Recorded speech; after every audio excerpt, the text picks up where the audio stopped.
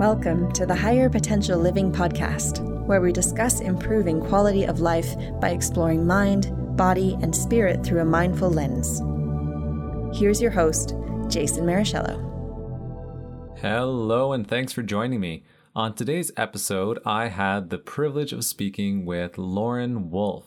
Laurin is a yoga instructor and a yoga teacher trainer and has spent a number of years studying different traditions around the world, including some neo-tantric practices, yoga, some Buddhist philosophies, and many more, and combines all of these different insights to create a holistic means of teaching some of these ancient practices. Laurin is also passionate about breaking down some of the preconceived notions and conditionings that we have in the Western world about yoga, spirituality, and even sexuality. Laurin is a women's wellness coach and is a big believer in listening to the wisdom of the womb. We had a good time having this conversation and going back and forth about some of these different yogic philosophies. Hope you enjoy.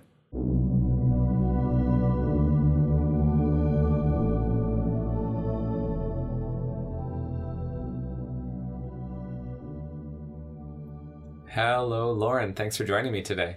Thanks for having me, Jason. So now I know your story quite well because we are, in fact, married. This is true, yes. But one of the things that I wanted to have included in this podcast is a conversation around yoga. And a lot of the other podcast episodes, some of these elements are referenced with some of my other guests. And I thought, well, who would be a good person to sit down with and discuss some of the deeper aspects of yoga that maybe in the Western world isn't often talked about. So before we get into all of that, because everyone has a completely different journey as to what brings them to the practice itself. But why don't you start off by just sharing a little bit about what brought you to your yogic path? Sure, absolutely. So obviously everyone comes to the practice with different reasons. And the way that I found yoga was really as a recommendation from my chiropractor at the time. And the reason I was seeing the chiropractor was for some pretty interesting issues that were going on in my body. I was having anxiety and panic attacks really, really regularly. I was suffering from migraines almost daily. And I went to the chiropractor as kind of like a last ditch effort to figure out what the heck was going on in my body and why I was having these debilitating panic attacks and migraines. I was in college and I really wasn't able to function very well because of these things. So as I went to the chiropractor, they took some x-rays of my spine and it was very apparent from these x-rays why my head hurt all the time. And that was kind of the beginning of that journey. The chiropractor recommended that I take some yoga classes in order to help keep my spine in the new alignment that we were going to be adjusting it to. And basically to strengthen my spinal muscles. And so if I may, What did the x-rays actually show? So the x-rays actually showed in my cervical vertebrae, which is the neck, I had a reverse curve. And so that means instead of the lovely C shape that the neck should have, where the C kind of bows out toward the front of the body, mine had been straightened. And then it actually had started to reverse curve at the top of my neck. So where the skull actually attaches to the top of the vertebrae, those vertebrae were pushing forward quite far. And it was definitely creating a lot of discomfort and pain. And just so people who might be listening wondering how the heck does that happen to a person, do you want to explain a little bit about what you went to school for? Sure, yeah. So I was in school for animation at the time, and it was toward the end of my school days. So that was a 4-year bachelor's degree program. And toward the end of it is when I was really feeling like I didn't know what else to do. I thought that my body was just against me and that we weren't getting along. But sitting at a desk for 8+ hours a day was clearly not serving me very well, and my body was not happy with me. And you were hand drawing, so you were not only sitting at a desk, but you were hunched over the desk, putting your face as close to the paper as possible while you make these tiny little marks with your hands. Yes, and I had just completed an apprenticeship for cleanup animation, which is very tedious, and you tend to get very close to the pages because you are drawing in such fine, clean lines. You really have to be very close to it. My eyesight was suffering and everything else too. Like, it was not a good thing for me, honestly. Okay, so coming back to yoga, so then your chiropractor recommended it, which is pretty impressive because that would have been what? That would have been like 2006 or 7.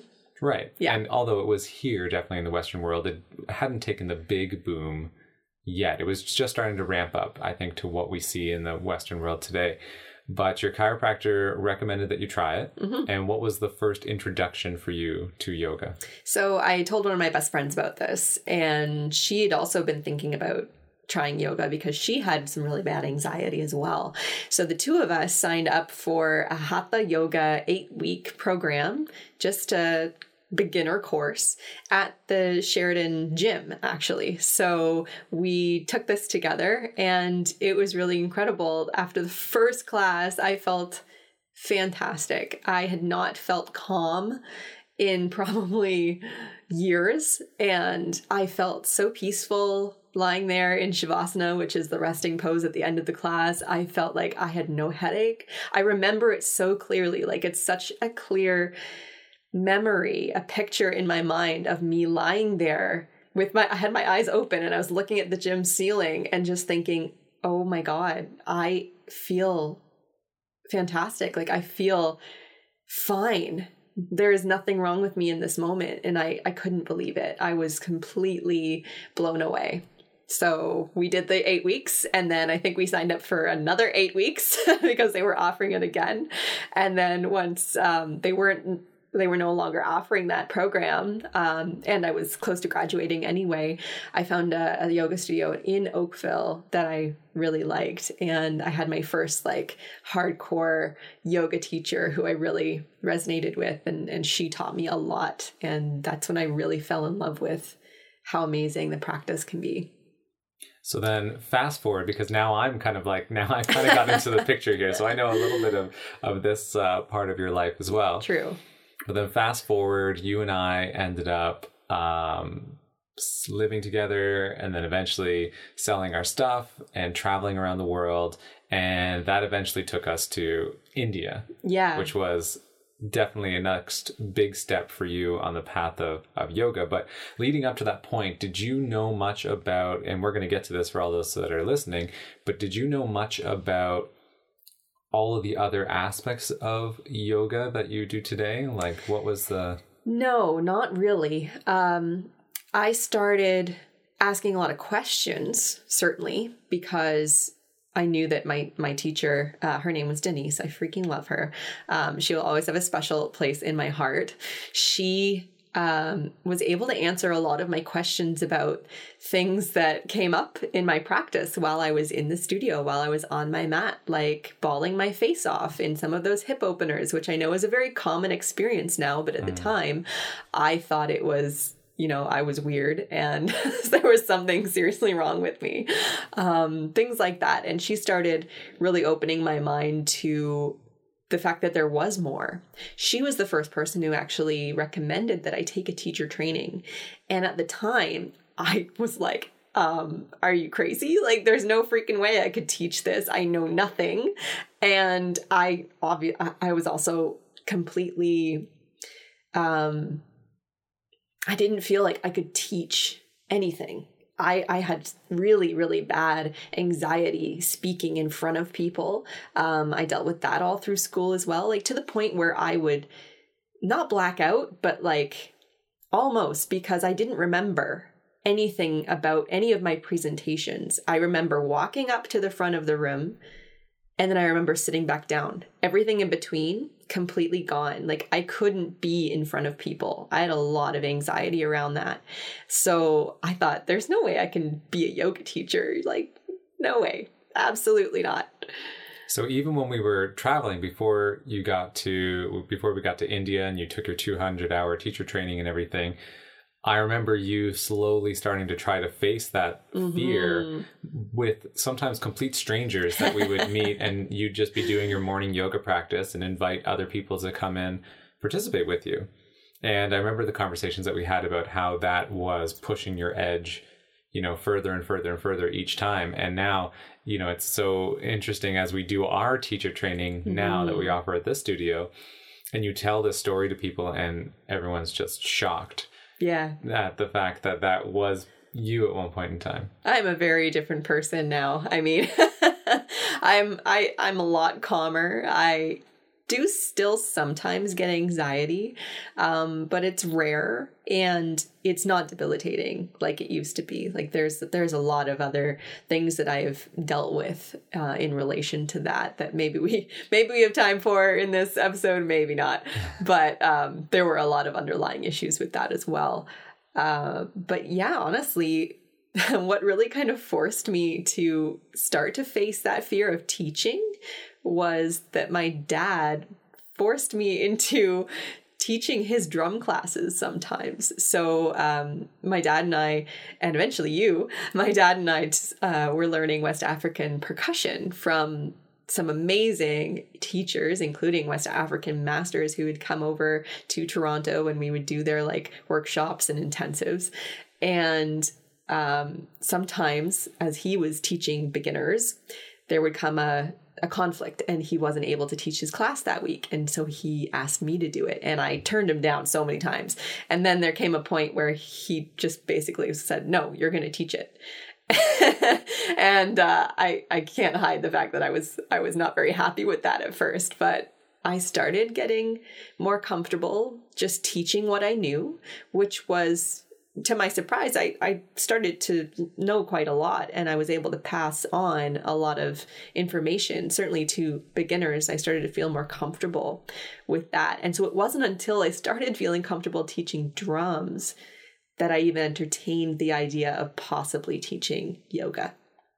Well, and this is kind of like a little bit of a prelude to how the whole process within yoga is so holistic, how it's intertangled with so many different elements of our lives. Our confidence standing in front of a crowd, whether it be to teach yoga or to teach drum, comes down so much to self-worth and the way that you see your own values and everything, and the narratives that run through our mind about, am I worthy of being up here?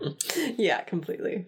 So moving forward again, now we're in India and it's time for the yoga teacher training. And I had a completely different perspective because I didn't take my teacher training at the same time as you. Yeah. I was just enjoying India, meditating and talking to the gurus and stuff like that, while you were pretty intensively taking your teacher training. Yeah. And I remember you coming back into the hut at night and stuff like that and starting to explain some of these deeper philosophies. And the thing that I think I remember standing out really for me is how what I had seen you doing in yoga, because yoga really wasn't my forte at that point in time, what I had seen you doing in yoga in your sun salutations and all these other postures, and then you'd come back and say, we spent hours just breathing and moving our ankles and wrists today.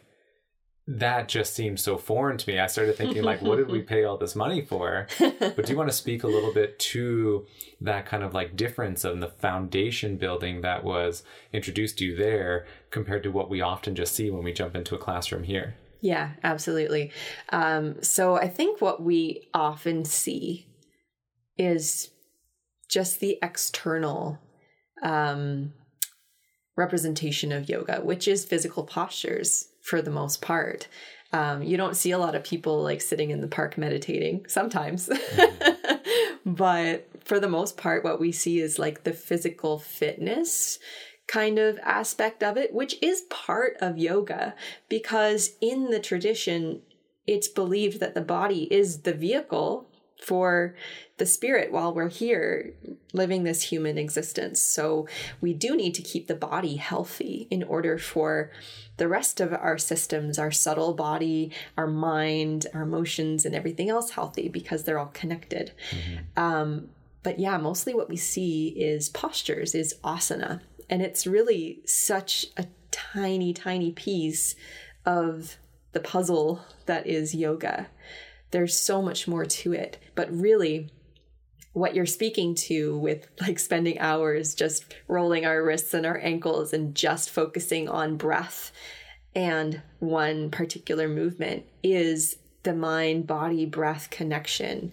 It's really what is important in the practice, is being fully present with whatever you're doing, however simple, however mundane, however normal, instead of, and you talk about automatic pilot a lot, instead of just being on like autopilot, you're being present fully with whatever your experience is. And there's so much to be learned and felt in that present moment. So much of what the first week of my teacher training was just training us to be mindful. And I didn't really think about it that way at the time.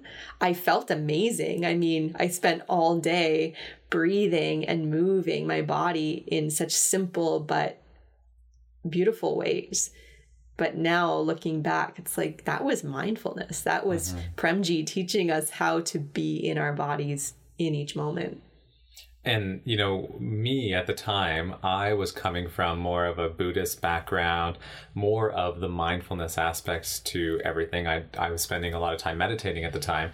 And that was the big, I guess, shocker for me, is like what you were describing was moving meditation. It was like single pointed focus on the breath or single pointed focus on the body and withdrawing your senses inward. And for me, that's not what I saw as yoga. And so I remember one of the conversations I had with one of the gurus on the ashram. They said, so are you a yogi as well? And I said, no. I just stick to my meditation and I do this and I do this. And they would witness what I was doing throughout the days. And they'd say, no, you're a yogi. Like, no, that's my wife. She does the yoga. I just do the meditation, all this kind of stuff. And they would just shake their head knowingly and laugh at me. But it's true. It's all one. But again, we only start to see when we go into a class, especially in the beginning, and it can change over time as you start to feel inward. But when you first go to that class and you see the sweat and your ego is still speaking so strongly into your ear, whispering into your ear of like, oh, what's the person next to me doing? How do I keep up with them? And really seeing it as like a physical competition. Yeah. It's not until that kind of like sets aside, or we can set it aside, that we can actually start to feel and notice like, oh, yeah, I'm really connected with my breath right now. And I'm really connected to my balance and how that's moving. And I'm not thinking about my bills at the end of the month when I'm in my yoga class and all this kind of stuff. So really, coming down to that, it's a feeling process. But for people who haven't got to that point, perhaps, you touched a little bit on how the asana or the postures is such a small portion of yoga. And this is one of my favorite realizations, I guess. First of all, can we define yoga? What is yoga? So the word yoga means union, to yoke, to bring together all the different pieces of ourselves. We might think of it as bringing together mind and body, but it's really everything. It's really about finding yourself completely absorbed in the present moment, bringing it all together. Being one with whatever's in the oneness. Yeah, totally. So when we look at yoga, so I know the answer to this, but I want you to, yeah. There's the 4 paths. And I remember when I first got introduced to the 4 paths and the 8 limbs, that was also mind blowing, just to see how in the root of the tradition, the asanas and the postures has such a small portion of it. So there's these 4 paths. Can you speak a little bit to those paths? Because the idea is basically that any one of these paths can be the way up the mountain, as it were. Yeah. The way to reach that self-realization. Exactly. And it's not just limited to these 4 paths, certainly, but in the yogic tradition, typically we break them down into 4 paths. So one of the paths is bhakti yoga. Bhakti means devotion. And this would be things like what we see in Kundalini yoga. It's very devotional. We might focus on devotion to the self or devotion to something greater than us, whether you believe that's God or goddess, source, higher consciousness, whatever. And it might look like chanting and kirtan and prayer. Those are all devotional practices. So that's one of them. Another is karma yoga. That might be a more familiar word to some people. Karma means action, and karma yoga is the yoga of action. And it's often related to seva, which is selfless service. So acts of service as your path to enlightenment, ultimately. And then another is jnana yoga. And jnana yoga is the path of knowledge. And so this is the yoga of studying scriptures, studying yourself, studying the yogic texts, the Vedas, the Bhagavad Gita, all of these things. It's really about just gaining knowledge about yourself and the universe. And then the royal path, which is Raja Yoga, which does encompass all other paths. This is typically what we find Hatha Yoga under. And Hatha Yoga is the tradition of the 8 limbs, which we are about to talk about, I believe. But I remember from a contemplative meditation standpoint, even just those 4 paths, and recognizing if the ultimate goal, and I spoke with in one of my previous podcast episodes with Bhakti Marga Swami, who is a Bhakti yogi, and he talks a little bit about that and his devotional path and everything. But this idea of self-realization, or leaving this plane, this existence cleaner, or as clean as possible, to think of what it truly means to like be in selfless service, and to really think about these different components of like, yeah, what would that actually feel like? To not even feel like satisfaction if I were to help someone cross the street. If I'm walking away and I'm smiling and I feel good about it, that in some way is actually me getting something from it. So to have yourself completely programmed and wired from practice and practice and practice to just be in a state of selfless service, to not have to think about it, to have that be your second nature, and you walk away and it doesn't even faze you because that's just the state that you are in. And then again, the knowledge in the Bhagavad Gita, it talks about, and we again talked about this with Bhakti Marga Swami, is those different paths of like how ignorance is the lowest of the human paths, and to just try to gain as much knowledge, never stop getting what we can out of this human existence, learn and learn and learn as much as you can, and have fun along the way. Exactly. There's no destination there because we can never know everything, but it's the practice of dispelling ignorance. So, okay, we have these 4 paths, and in one of those paths is this realm of Hatha Yoga, and in there is the 8 limbs. Yes. So what are these 8 limbs all about? So for anyone who has practiced Ashtanga Yoga, Ashta means 8, Anga is limb. And so this path, Ashtanga Yoga, is actually the path of these 8 limbs, but it's encompassed in Hatha Yoga. Hatha is a term that also means union. It's all about combining the yin and the yang and finding balance. And it does this through a holistic approach. So the 8 limbs encompass everything that we typically associate with yoga. And there are 8 of them, and they kind of go in an order. Like it's specific, and it was developed by Patanjali, who was a sage many hundreds of years ago. And he was the first one who kind of put this into writing, who wrote it down, basically. Yoga has been practiced for thousands of years, but he was the first one who put it into writing. So he's accredited with the 8 limbs as a culmination of the practice. So in the first 2 limbs, really, the yamas and the niyamas, these are ethical and personal practices or observances. And so it's basically like the yogi code of conduct. It's how you conduct yourself privately and in the world. And then the 3rd limb is asana. So that is what we typically see. Asana, it means posture or pose. So the poses that we typically see, that's the third limb. That's asana. And it's about moving the body in order to be a fit vehicle for prana and life force energy, which we'll talk about in a moment, because the fourth limb is pranayama. So pranayama is breath retention or breath control.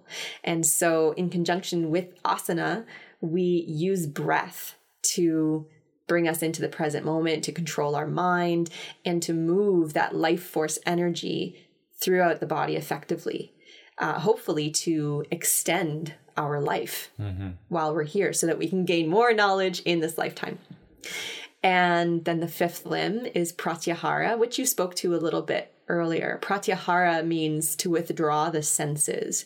And so it's about bringing your focus away from the external, away from all the distractions that we encounter in our lives during the day, and even in our minds during the day, into our body, into the more internal mind, into our breath, and into the subtle energy that we are able to feel in our body. So withdrawal of the senses, that's pratyahara, the fifth limb. And then dharana is concentration. Concentration is the beginning stage of meditation. It's like the focus needed for meditation. Dhyana, which is the seventh limb, is the state of meditation, or is sometimes referred to as Zen. And then the final eighth limb is samadhi, which is translated to enlightenment or self-realization. It's basically having that perfect knowledge of yourself. And it seems unattainable for a lot of people getting to that state of samadhi, but we can glimpse it in little ways in our lives every day when everything just seems perfectly aligned and in balance, even if it's for a split second. That is the state of samadhi. That's the state of total absorption and bliss. That's the ultimate goal. So I appreciate that you are working at simplifying as much as possible all of this. And they're complex terms.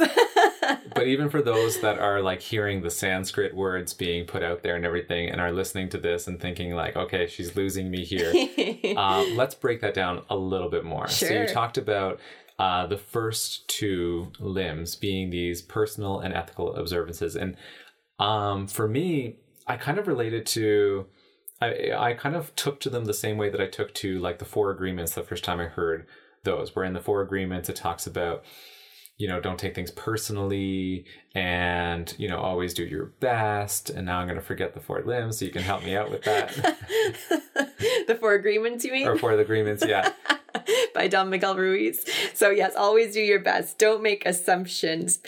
Be impeccable with your word. Right. That's the first one. Yes. And the last one was... It'll come to us before we're done the podcast. Anyway, so I remember when I first, many moons ago, obviously, because I can't remember them, when I first read that book, it was like, oh yeah, because I was brought up Catholic, and we had like the 10 Commandments, which were kind of like drilled into us from a place of fear in a lot of ways. It's like, you have to do this, otherwise, you know, the repercussions we don't even want to mention. Well, no, they mentioned it because they wanted to drive that home. Yeah. But all of a sudden shifting, it's like, okay, well, this isn't out of fear-based. This is like, if I want to get the most out of the human experience.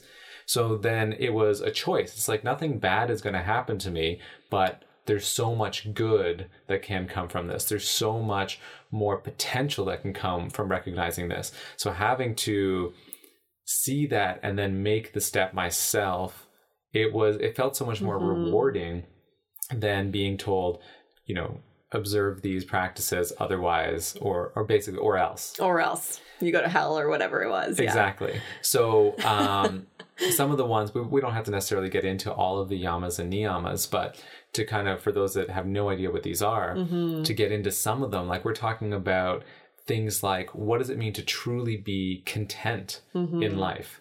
And, you know, even though I've been doing this for a while now, and I help you with the yoga teacher training we do here, there was something about the last time explaining this to our last group of yoga teacher trainees that really just kind of like stuck out when we had an open conversation. It was just like a review day, and we were talking about some of these.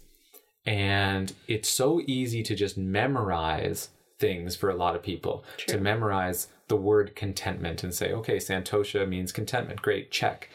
But to challenge ourselves to like, what does it really mean to be content? And where do I draw the line with some of these things? It's like even though there's these 10 yamas and niyamas, they're so subjective for you to see how they fit into your life. Like, where do I draw the line with contentment when I'm in an abusive relationship or, totally. In all these challenging times for us? So it can really become a whole practice of contemplation and a deep reflection, which helps us on that path to self-realization. Absolutely. And they're kind of in an order as well, like the 8 limbs are. By the way, the 4th agreement was don't take anything personally. There it is. Which is a great one. Yeah. So that's one of the ones that really helped me. But they're kind of also in an order. So you just mentioned about like contentment but what if you're in an abusive relationship? How do you should you practice contentment in an abusive relationship? Well, the first of the yamas is ahimsa, which is non-harming. And that means to yourself as well as others. So if you are in a harmful situation, that's something that you do need to get out of, whether it's harming you or other people. So and again, there's a balance, and that's really hard. Non-harming, that was one of the other ones that we brought up in the conversation is, okay, well, we have this image of, this sagely monk, swami, guru, I'll throw out all the fancy words. Yeah. But just being in this place of non-harming. And now what if you say, yes, I don't even swat a mosquito and I'm like the Jains and I brush away the insects in front of me and all this. But what if you are in a situation where you're witnessing someone hurting somebody else or hurting many other people, and you now are in a position where your actions could stop the suffering from many others? And this is where like so much of this is like, I'm not going to give you the answer. You need to ask yourself these questions of, okay, well, would I harm to prevent harm? And there's no right or wrong answer there, as far as I'm concerned. That's a dilemma that was certainly discussed in the Bhagavad Gita. And there is no black and white answer. There's a lot of debate and discussion around these things because it is a moral dilemma. Often a lot of yogis would say the path of least harm, which again can be debated because we can't tell the future. We don't know all the facts necessarily about every situation either. So ultimately using your meditation practice to sit with and feel into what would be the best for you and all involved in this situation. And I feel like if more of us did that in our lives, the world would be a very different place. So I originally said we weren't going to go into the yamas and niyamas, but I kind of feel like we're working our way through. So we kind of are. We have ahimsa. And then, which is the non-harming. Yes. And then we have satya. Satya is the second yama, and satya is truth. Satya is all about being truthful with yourself and others, and in all your dealings. And it's also about, again, like that self-reflection, knowing what is true for you and what you need and want in order to be the best version of yourself. And even just being in the mindset of wanting to find the truth. So completely. Being open for your mind to be changed, which is it's very difficult for many of us. Absolutely. And then we have the third one. Ashteya, which is non-stealing.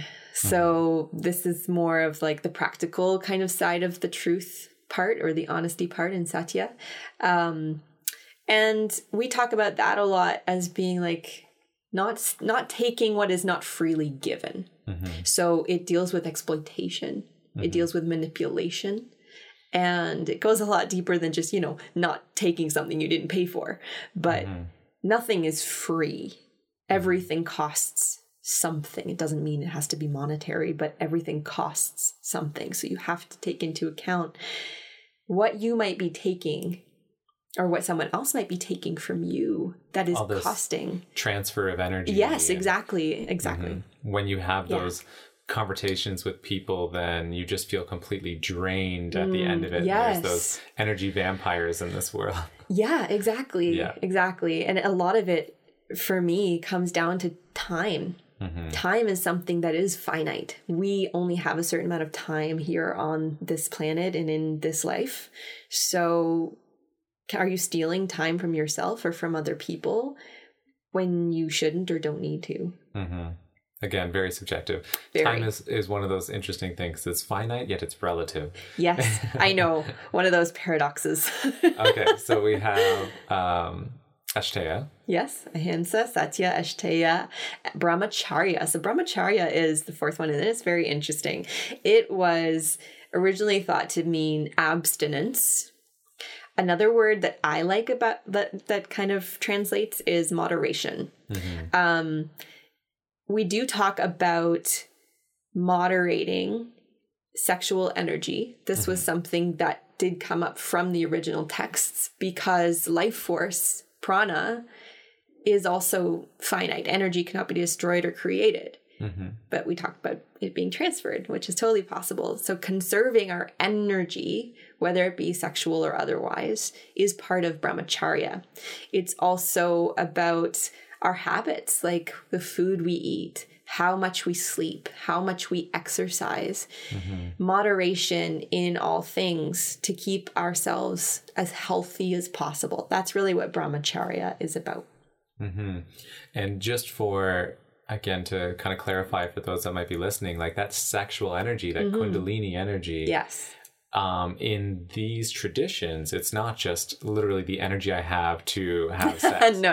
It is creative energy. Yes. It is the energy that helps us to, for lack of a better term, birth ideas into this Completely. world and to all this kind of stuff. So Yeah. when we think about how prana, those breathing exercises, are developed to help stimulate that energy and bring it into our body, and we use our body as a container, then it would make sense why, if we're going through all of this work to fill this container, that we want to moderate how much of that we're putting out there. Exactly. And just be in control of it. Exactly. You got it.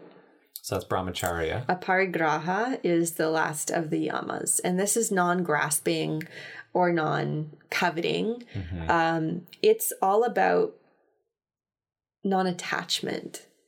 It's also about not struggling for things that are not meant for us. And it bleeds into the first of the niyamas, which is contentment, santosha. Or sorry, no, that's the second one. Never mind.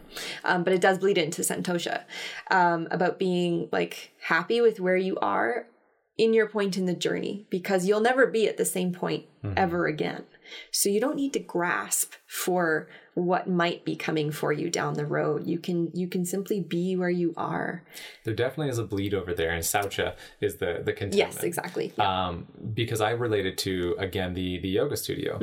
We'll see so many people who will walk in and say, I can't even touch my toes. I'm so inflexible. Yep. And say, okay, well, it's not about becoming more flexible. It's about getting your body to be usable for you and what you do on a regular basis. Like, do you need to be able to put yourself in a pretzel? Or is that just your ego saying, I want to be able to do that? So much. And there's something to be said when we really step back and look at it and say, like, what a miracle it is to just be able to walk into a class, to be able to have a room here where we feel safe, where we can let our guard down, go inward, withdraw the senses in, and do a yoga class.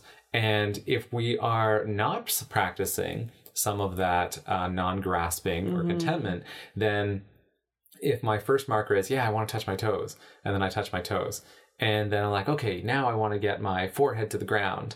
And so then you strive to get that. And then now I want to be able to wrap my legs behind my head, and it just keeps going and going. And it's such a metaphor for our lives in general with what we think is going to bring us happiness and everything else. It's always reaching for that carrot that's dangling just beyond where the extent of our reach is. Yeah. And we're never going to be content if we're always just grasping and reaching.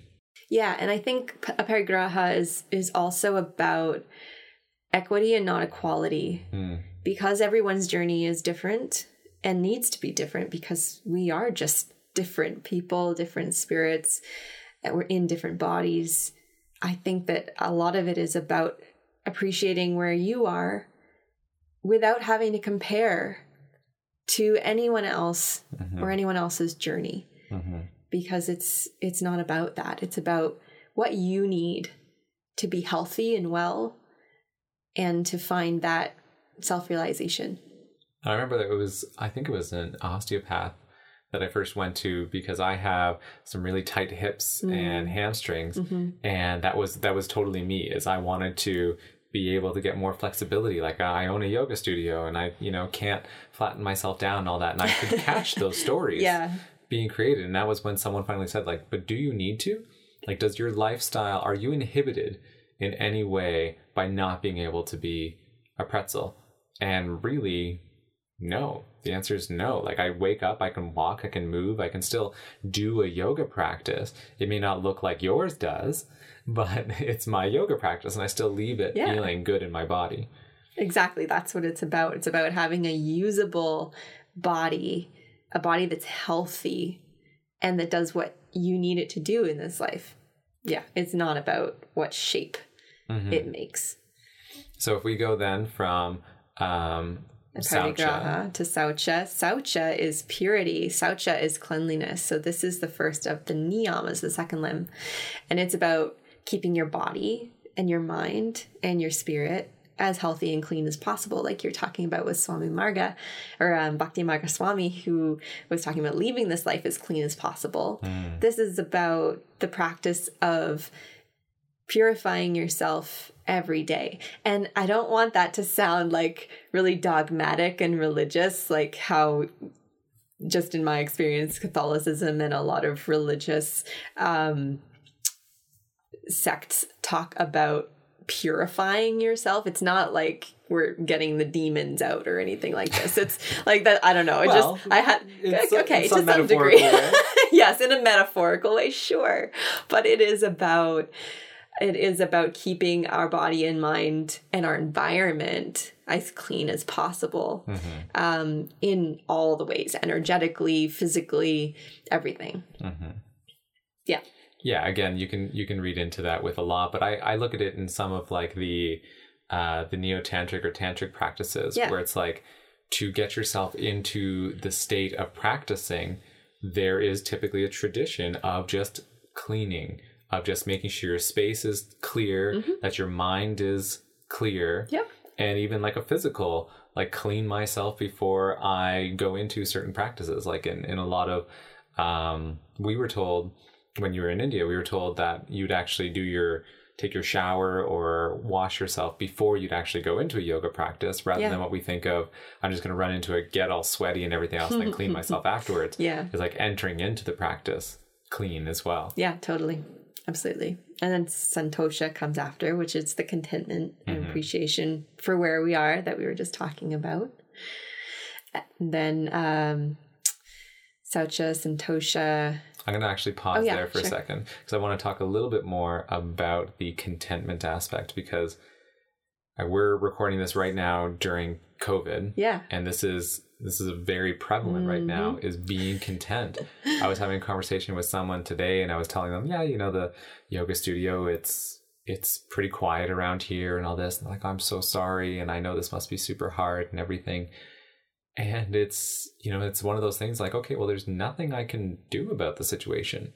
And and this is a big thing that I often talk to people about with the doing and the being mode, is if there's something that you can do, then you can do it. It sounds very simplified. If there's something you can do about your current situation, then you can do it. But after it gets to a certain point, then you could actually be just doing more harm. So letting go and just being content with the situation.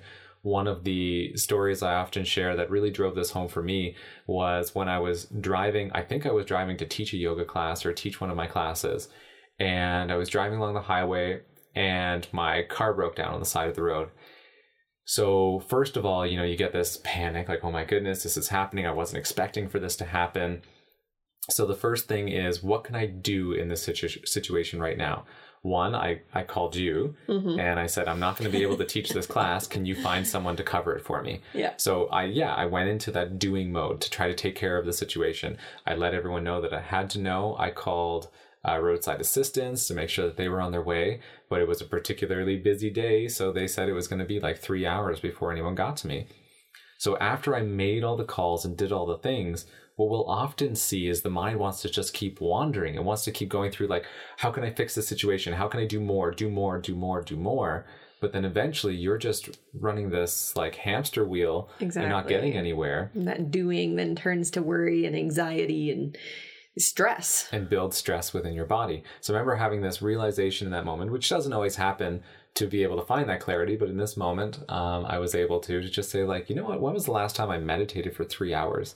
And it was just a beautiful experience sitting on the side of the road, meditating. The tow truck driver eventually showed up and I had a big smile on my face. And he's like, you are the happiest guy I've ever picked up on the side of the road after waiting for 3 hours. And it was a really good experience overall. And that part of that was the contentment for, this is my situation. I can be content in this. Yep. I don't need to ruminate and fester on my situation. This is where I am. I can be okay here. Yeah, I think the first part of that is acceptance. It's like, yep, this is happening. A lot of us just like refuse to accept the situation that we find ourselves in, whatever that is.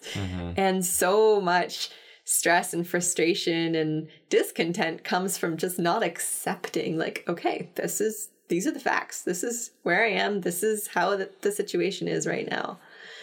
Yeah, see that a lot right now. So we have Saucha. Yep. Santosha. Yep. And then tapas. Ah, yes, tapas. Tapas is discipline, self-discipline. And it's also a big one. Like, this is something that so many people struggle with as well. And it could be simply the discipline to like wake up in the morning. It can be the discipline to eat those foods that you know are good for you, rather than choosing the easy option. It can be all kinds of things, but it does come down to like everything else that we've talked about the non-harming, about the contentment, about the moderation. The brahmacharya. Yes, absolutely. Like the discipline, if this there's is putting it into action. A delicious cake in front of you and you taste one slice and you're like, I don't need another slice. But you want really it. Want it. Yeah, like this is the surface layer. Yes, that's very surface, but of this willpower. But applicable. Yeah, because I believe personally, start with those small things. Totally. Instead of like, say, quitting smoking or something like that, which could be so difficult for so many people. Yes. Or sometimes sexual addiction and all these other things that come up in real life situations. Those can seem like Everests. They can seem like these insurmountable peaks. But if we start with like getting up in the morning, showing up to our yoga mat, or going for a run, or doing these things that we often tend to beat ourselves up for after the fact. If we don't do them. Yes. Yeah. Which again comes into contentment. But if we start with those little things, then it shows us that we can possibly look at those big Everest kind of things in our lives and accomplish what we're trying to set out to do. This is exactly what the Yoga Sutras talks about when it comes to tapas. It tells us that when we practice tapas, even in those small ways, when we practice that willpower and discipline, it builds fire. And that fire grows and grows and grows. And so our willpower expands. And so when we're practiced in those little things, our willpower grows. And then we're able to tackle those larger challenges. And from a neuroscience standpoint, which is, as you know, a passion of mine. For sure. It is, there is a muscle in our brain that allows us to be able to have that control over the switchboard in our mind, and practicing those little things strengthens that muscle. Yeah. Until it's a very strong muscle. And we can even have the will to say, no, now's not the time for thinking, it's the time for sleep. And then your body and your mind listens. It's when you say, I don't want to be angry anymore. I want to feel happy. And your body and mind listens. And it's the same, within reason. There's lots of firing that happens within the brain. But it's the same part of the brain that will say like, no, I don't need that cake right now. I don't need to have the whole bag of chips. I can only have 5. That whole... Totally. What is it, Lay's? You can't have just one. Oh my God, yes. Have just one. And like show yourself that you can do it. Yeah, my tapas practice with that is I don't buy the bag of chips anymore. Well, know yourself, right? You do have to know yourself, for sure. We can talk about tapas all day. It's just one of those things that's such a big topic and something that's so like human that we all struggle with. But you can like hack your brain to like really get a bit of a high. Like it releases dopamine when we accomplish those things, and we can get addicted to that feeling of dopamine. So we can, there's all kinds of things that we can do to increase our success with discipline as well. But it is a practice, and it takes practice, just like anything else. Yeah. So we have tapas. Yes. The fourth niyama is svadhyaya, and this one it translates as self-study. So we've done all of these amazing things, and we've got our practice of tapas, and okay, what are we learning from ourselves with this? Asking the question of why was it so hard for me to not have that cookie? Exactly. Why was it hard for me to be content with so much of my body, my mind? Yeah, asking those questions. Yes, exactly. So studying your habits, your beliefs, your conditioning, all of this comes under svadhyaya. And a yoga practice, meditation and pranayama and asana, or the postures, are all parts of yoga that also help us to discover more about ourselves. But it's a lifelong practice of self-study. Because it definitely comes up in a physical practice when we get into asana, which is after the yamas and the niyamas. Is like, okay, well, why doesn't that feel good in my body? And, where do I want my hips to be facing, and all this kind of stuff. So there is a lot of that when, again, we can let go of what's happening on the mat beside us, start to bring our senses in more, like, oh, okay, it's time for me to meet my body and figure out what's going on within that. And it's a lot about that open mind that you were talking about earlier, and cultivating curiosity. Curiosity is such a beautiful mindset to have when you're trying new things, or when you're doing something for the millionth time. Can you actually get curious about, like, what is my experience of this today, in this moment? You'll often hear yoga teachers ask you to meet the mat like it's your first time, or try this pose like you've never done it before. And that's exactly what this is. It's like, okay, what can you learn from this experience as it's unfolding right now, with letting go of whatever happened yesterday or last time you were there. And I think too of some of the conversations I've had with some of my clients, of even asking the question like, okay, so we're here now because you had a fight with your partner, and you're feeling bad because you said some things that you wish you hadn't said, and all this kind of stuff. Well, instead of beating ourselves up for it, let's look at why those things came up. Why did it feel like you got triggered when your partner mentioned your dad's name or something like that? There's all these kinds of things. And so we end up just defending whatever our points are or whatever, instead of often asking like, why was that so triggering for me? Why did I get so angry when that person passed me on the road? And like all these little seemingly silly things that can be huge insights into our lives. Like when you're scrolling on Facebook and you look at the comments thread of something, and then you start to feel like, oh my God, like I need to say something because I'm so triggered by what all these other people are saying. It's like, okay, do you let yourself get triggered, or do you use that as an inquiry as to, why am I so triggered by this? It's all about self-awareness, and self-awareness is that first real catalyst for change. If you don't know what you want to change, then how can you change it consciously? Okay. So the last one. Here we are. The last one is Ishvara Pranidhan. So this means literally devotion to God. However, it's devotion to whatever you believe to be higher or bigger than you, your community, your family. Maybe it just comes down to one other person. Or even that part within you that is connected to the bigger picture. Exactly. When we close our yoga practice, we say namaste. Namaste is that recognition of that same light or source or divinity within me sees that same within you. And yes, we are all connected through so many means, but that spark of consciousness is within all of us. And we can see and recognize that you sitting across from me are a unique individual. However, there's something in us that is the same and recognizes that in each other.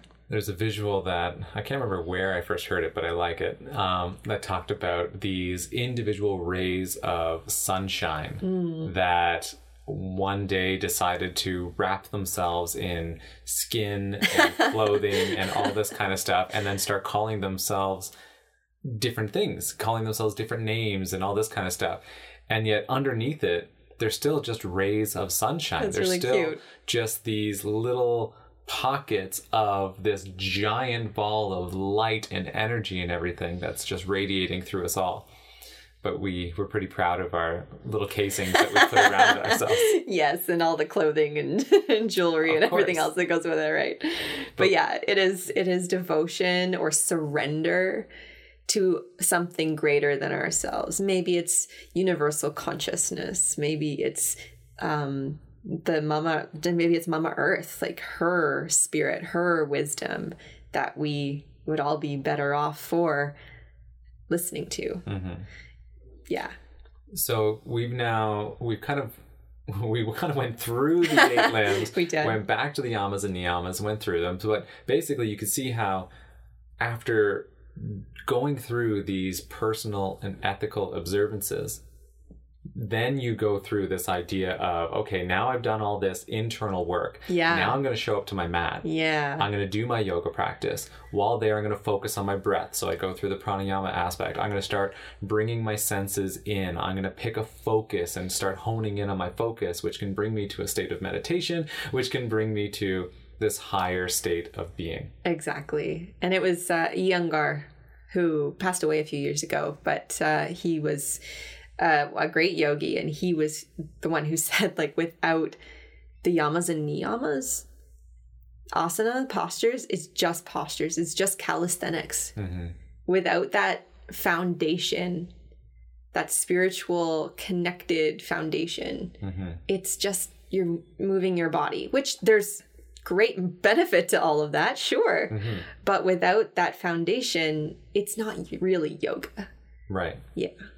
So one of the things for those listening, and we get the question from all of our yoga teacher trainees, but like in an hour class or a 90-minute class, how do you get all of this? And especially for yoga teachers. One of the questions is for new yoga teachers is, how do I try to fit all this in to teach my students in 60 minutes, in 90 minutes? Well, you can't in the way that we're doing it right now. Right, through just talking and using our heads, using our brains. They're not there to just be talked at. No. People come to yoga class typically because they need to move their body, or they need to relax.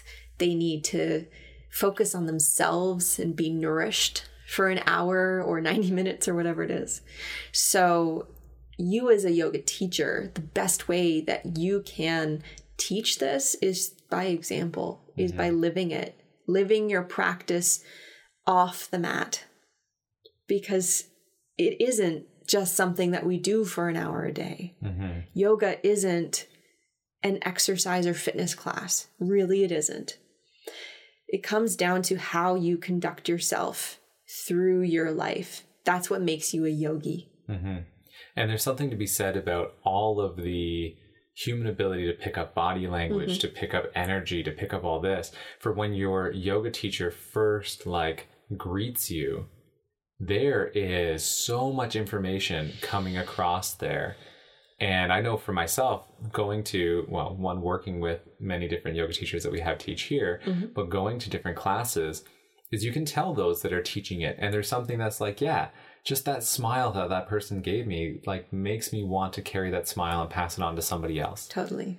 And I think that is the big piece behind this is what comes through non-verbally. Yes. And what we can feel. Yes. And one of the big things for me as a yoga teacher, because I have the tight legs, the tight hips and all this, is as I was teaching my yoga class, I was using props. I was probably using more props than a lot of the students were.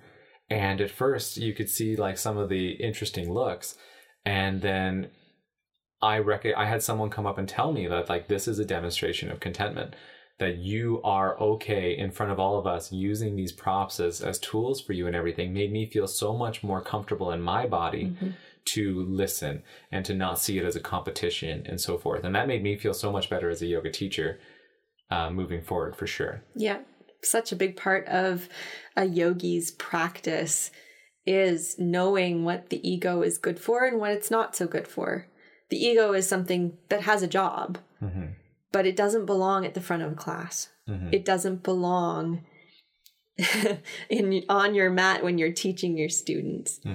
There needs to be such an element of humility. Like, these people are there looking to you for guidance that can either inflate your ego or humble the crap out of it, because and it should make you humble, because they're looking to you for your wisdom. And none of that is in your head. It's in your practice. It's in what you've done, the work that you've already done. That's what you are there to teach. I love even going into the meditation side of things. And I believe it is Mindfulness for Beginners by John Kabat-Zinn. He talks about how like the first 5 years of your meditation practice, don't even tell anybody that you're meditating. Don't even tell people that you're doing it. That's your time to build that wisdom that you're talking about, to let that integrate. And then maybe once you've had a chance to do some self-study on that, to say like, yeah, this is what I'm finding. And if you want to sit with me, I'll show you a little bit about what I'm doing. And it's just a completely different mindset than what we often face in today's society of like, I have the certificate now, I'm going to jump out. And there's something to be said. I do think that there is a whole realm of being a student that is opened up when you start to become a teacher.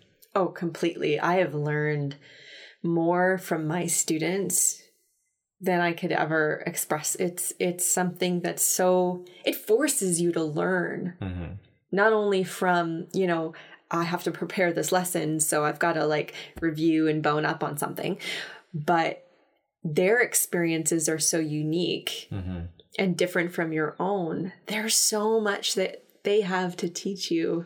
It's so beautiful. So I don't want to belittle the excitement that comes from becoming a teacher and all that kind of stuff. Yeah, but for sure. Definitely, just like how we have our asana practice and then we need that shavasana at the end, that resting pose at the end to let it all integrate. So important. I think the whole world could just use a little bit more shavasana, a little bit more integration with anything. In all the ways. Often we go when we have a busy work day and we get home and we'll just try to go like either straight to the couch or we have dinner and then we're just distraction. Even if you've had a stressful experience, or you've had a busy day, go into that shavasana-like state, that resting pose, and let it integrate. Yeah. We need to be able to feel, again, for that self-study, but also to let it metabolize in our body. Completely. We need to be able to let the stuff that we're experiencing, whether it be our emotions, our feelings, our thoughts, integrate. Yeah. And I know that there's a lot of excitement around getting knowledge, really, learning. And it exercises our brain in a way that's really great. And gathering knowledge is a wonderful thing. And I think we should all be open to learning every moment. But yes, like you said, unless it's put into practice, unless it's integrated into your daily life, it stays as knowledge. When you bring it into your body, in whatever way that looks like for you, when you bring it into your life, that's when it becomes wisdom. And that's where the teaching and sharing actually comes from in a life-changing way. Totally. Okay, so cool. Just being aware of the time, because, you and I, we talk all the time. I know. But for the sake of the podcast, we've gone on a journey now. We've talked about, the progression, learning the different aspects of yoga. We've gone in a little bit deeper about some of the, and this is really, for those listening, this is scratching the surface. Yeah, we'll definitely have to have a follow-up. Yeah, like there's 200-hour yoga teacher trainings, there's 500-hour teacher trainings, then there's the lifetime of learning that comes with these different practices. But As far as integrating this into people's lives, for those that are interested in trying yoga or learning yoga, I know one of the things that I want to just kind of dispel right now is this idea, and we hear it all the time here at the studio, of, well, I'm interested in trying yoga, but I want to do some stuff on my own at first just to get more flexible before I go into a class. Yes. And I think of it in terms of like, would you say that I want to get more educated before I go to school? Like, it's this interesting mindset that people feel like taking that first step. And I'm not saying that everyone needs to go into a studio to practice yoga. This isn't some sort of like plug I'm trying to give. Yeah. But to show up to your mat and just see what you can do. Yep. There are modifications out there, whether you're pregnant, whether you have mobility issues, whether you need to do yoga in a chair. Like, can you speak a little bit to just how accessible this practice can be for people? Oh my goodness, so much, and so much more now than ever before. Not only has yoga expanded so much in recent years to be accessible to all populations, people who are bedridden, people who do live in a wheelchair, people who have all kinds of mobility abilities and limitations. It's just so accessible now. And knowing now that asana is such a small part, yoga can look like anything at all. It can be meditation. It can be breath work. It can be asana, but it doesn't have to be. Go to a Kundalini yoga class and have your whole perspective shift on you. Absolutely. It can be chanting. It can be singing. It can be dancing in your living room. It can be all kinds of things that don't necessarily come to mind when we first think of yoga. It's not all about downward facing dog. It's really not. And there's so many ways that we can do this, especially right now. You may not have access to a studio, but I do recommend learning from someone who is knowledgeable and who has lived this practice, because they'll be able to guide you in the way that it will be most accessible for you and to set you up for success, because you want to be able to take this practice and bring it into your daily life in a real way. And it's never been easier now with everything going online and all this kind of stuff. Yeah, very true. And so just in the last few minutes that we have, like what you just mentioned, bringing it in through dance and through all this kind of stuff, I feel like that's, as an observer, been a big part of your practice even in the last year. So you've recently launched your new brand of the Untamed Goddess. Yes. And I've noticed you still have your practice that you're doing on your mat on a regular basis. It seems like your practice is just expanding. Oh, yeah. But I'm watching, because we live in a very small house, but I'm watching that it is turning into a lot more dancing. It's turning into a lot more free movement and all of this kind of stuff. And that's what you, in your new coaching role, are bringing into other people's lives as well. So in the last couple minutes, can you speak a little bit about that transformation and these other ways of finding yoga? Yeah, absolutely. So I explained this a little while ago to my current trainees, because we were talking about how your practice should evolve. It needs to evolve as you evolve. And the structured yoga practice, for example, Ashtanga yoga, as we practice it physically, is a set of postures. It's the same sequence. If you're doing the primary series, it's the same sequence every single time you come onto your mat. Structure is a great place to start, because so many of us are disconnected from our bodies. We don't know how they want to move. We don't know what they need. Until you are in your body so fully, and you've done so much of that self-study, and you have the awareness to be able to look and listen to what your body's needs are and how they change every day, you kind of need a structure. When you're ready to move through your practice in a more personalized way, and you should start practicing at home as soon as you feel you can, and it can be 1, 2, or 3 postures. It doesn't have to be an hour. then you start to really be able to listen because there's no one talking at you. You get to sit quietly or be in your body fully without distraction, and you start to learn from it. So over the years, and especially in the last year or so, my practice has evolved hugely. Right now, the way that my body is wanting to move is very much toward fluid, dance-like movement. I'm also a belly dancer, so I do incorporate a lot of belly dance type movement into my practice. But some days, for example, when I'm on my bleed, I need less movement. When I'm ovulating, I need a lot more movement. I need stillness. I need movement. I need a balance of the two. So my practice each day is I first sit or stand and just breathe and feel into what my body needs. And then I just kind of let it do what it wants. And it might be movement. It might be, nope, you're going to sit in this pose for 10 minutes.